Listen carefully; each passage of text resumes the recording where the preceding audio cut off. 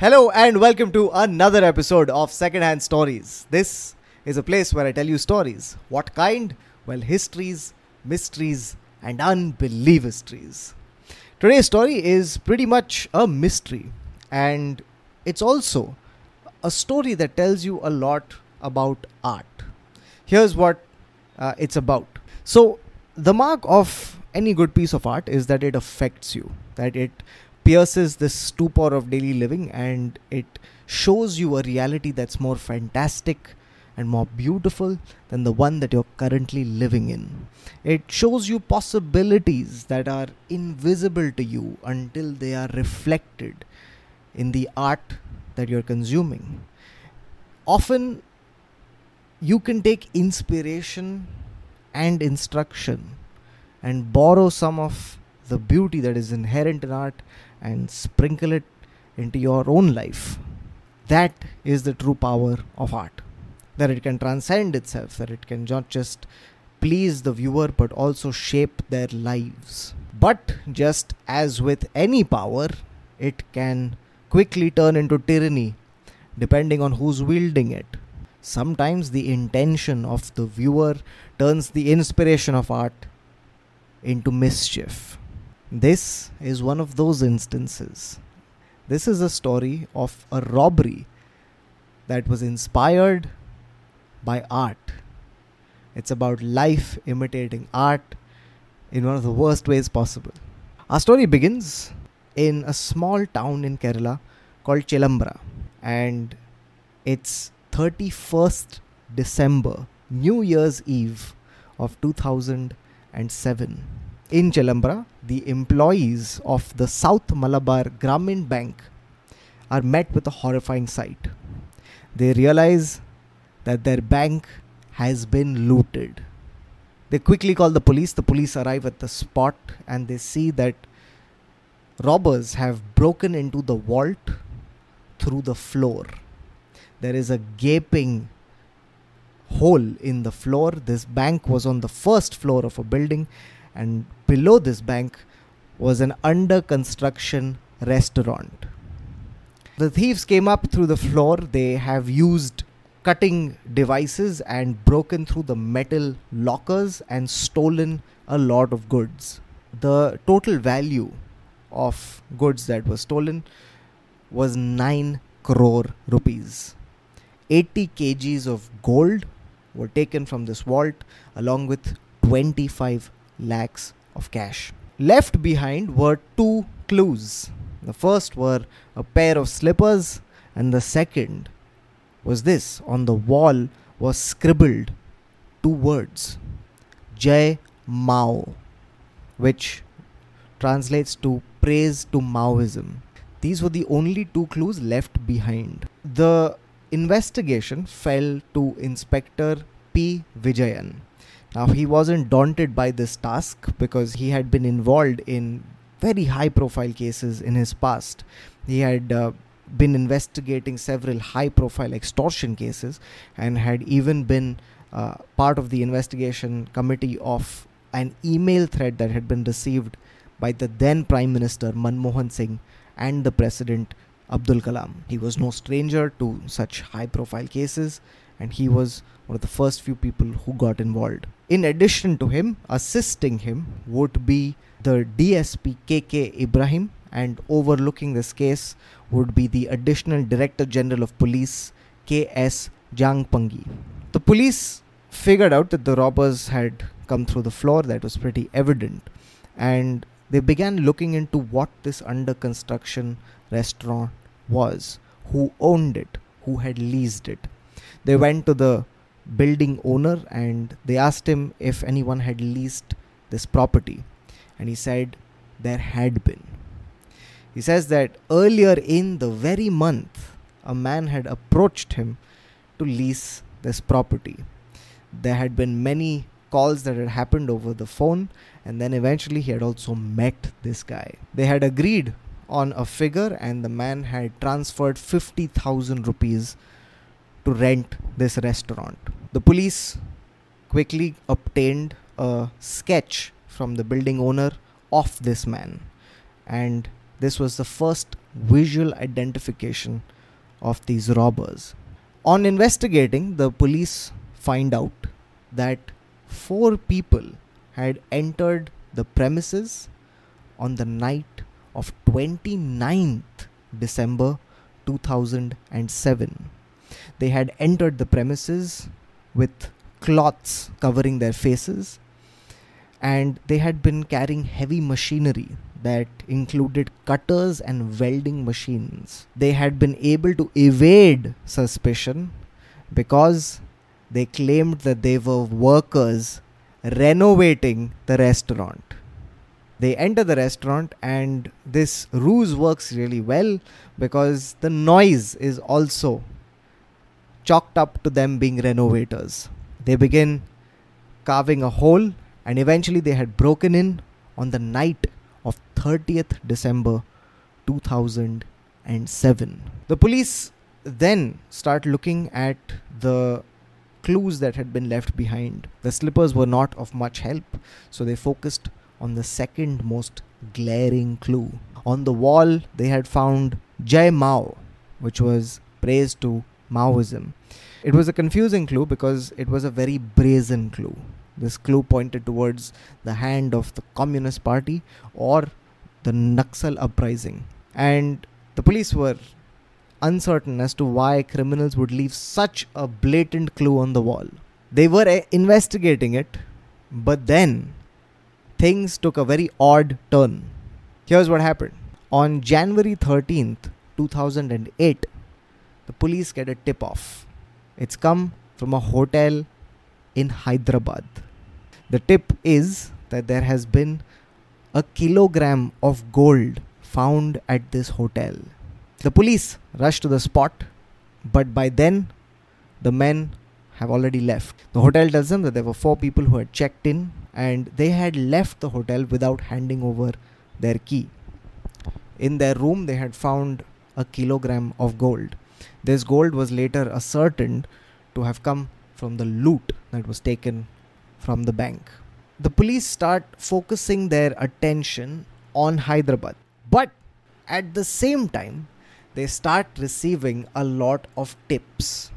These tips are coming into the police helpline, and the tips position these people at various parts of the country. There are tips suggesting that they are in all sorts of different states, and the police begin hunting down and verifying each of these tips.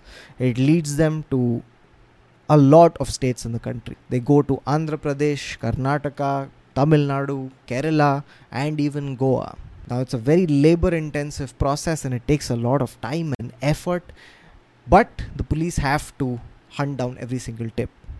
Here's what was happening. The meticulousness of this crime and the way that it had been executed, like it was almost flawless.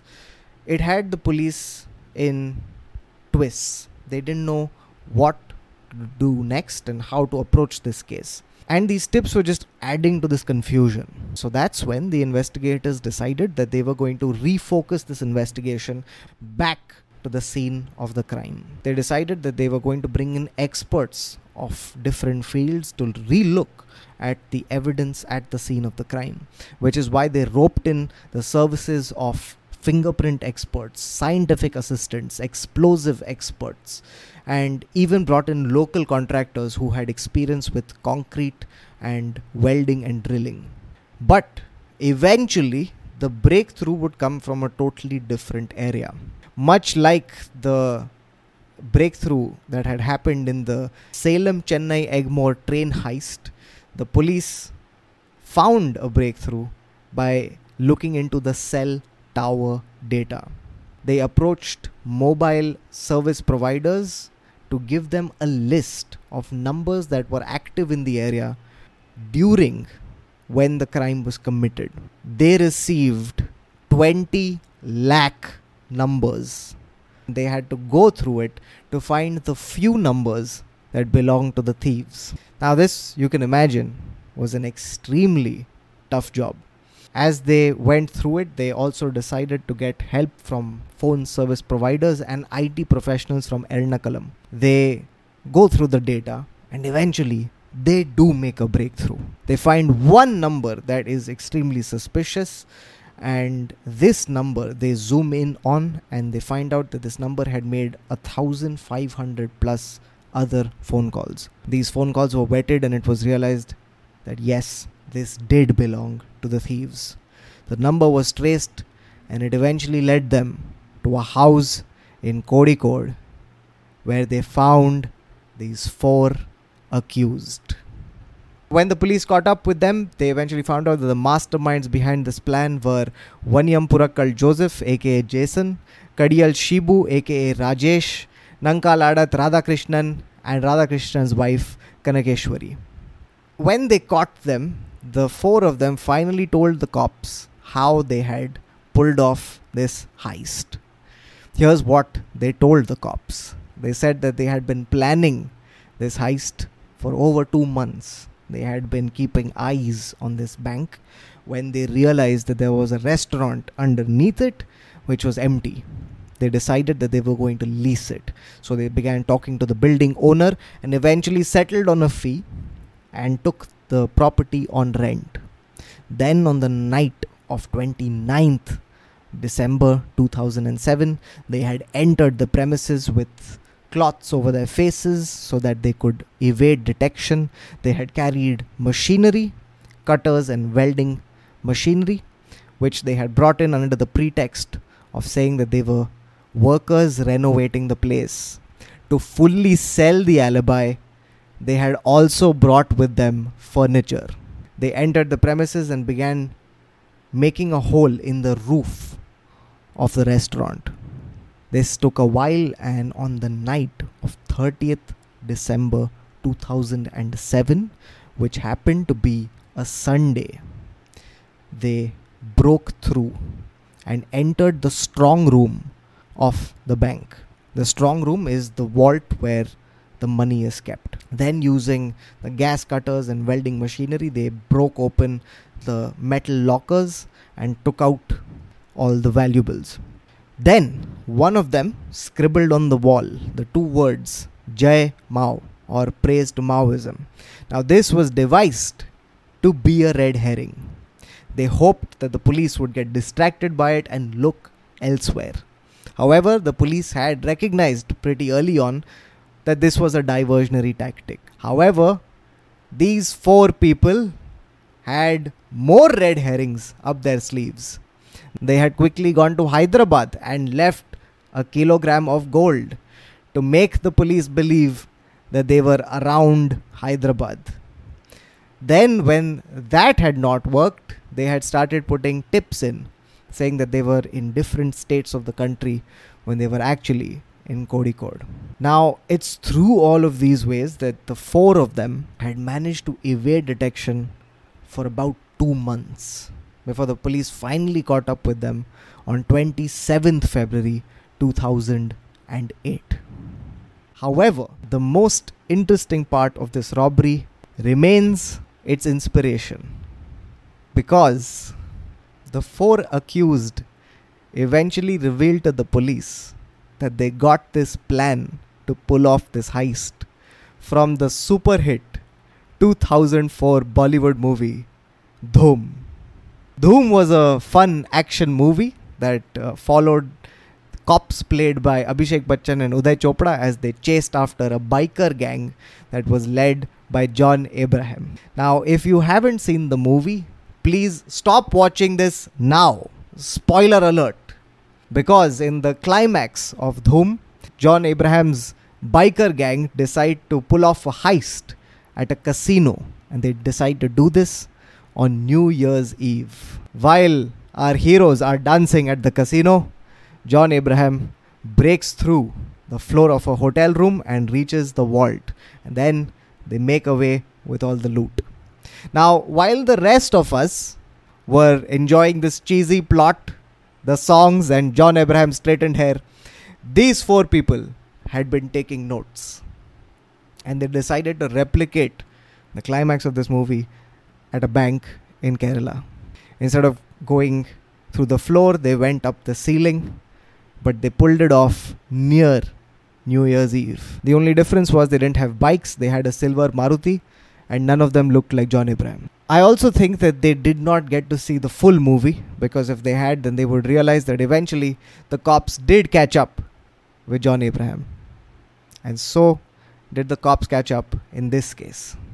But until then, for those 2 months, these 4 people genuinely felt that they had dhoom machaled. And that's the story. I hope you enjoyed it. If you did, then please leave a like and a comment. Let me know what other stories you'd like me to cover by leaving them in the comment section below. Also, as usual, this episode is brought to you by My Career. If you'd like to support my career, then do check the description for ticket links of shows I'll be doing. Neville and I are going to be in Gurgaon and Delhi on the 23rd and 24th of April. Do come for those shows, because we're also going to be doing a live improvised story in each of them. One other thing, in case you like the work that's being done on this channel and want to support it, then do consider becoming a member. Members get to come for all the live tapings of these stories, and some of them are here right now. Anyway, until next time, stay safe and dhoom machale.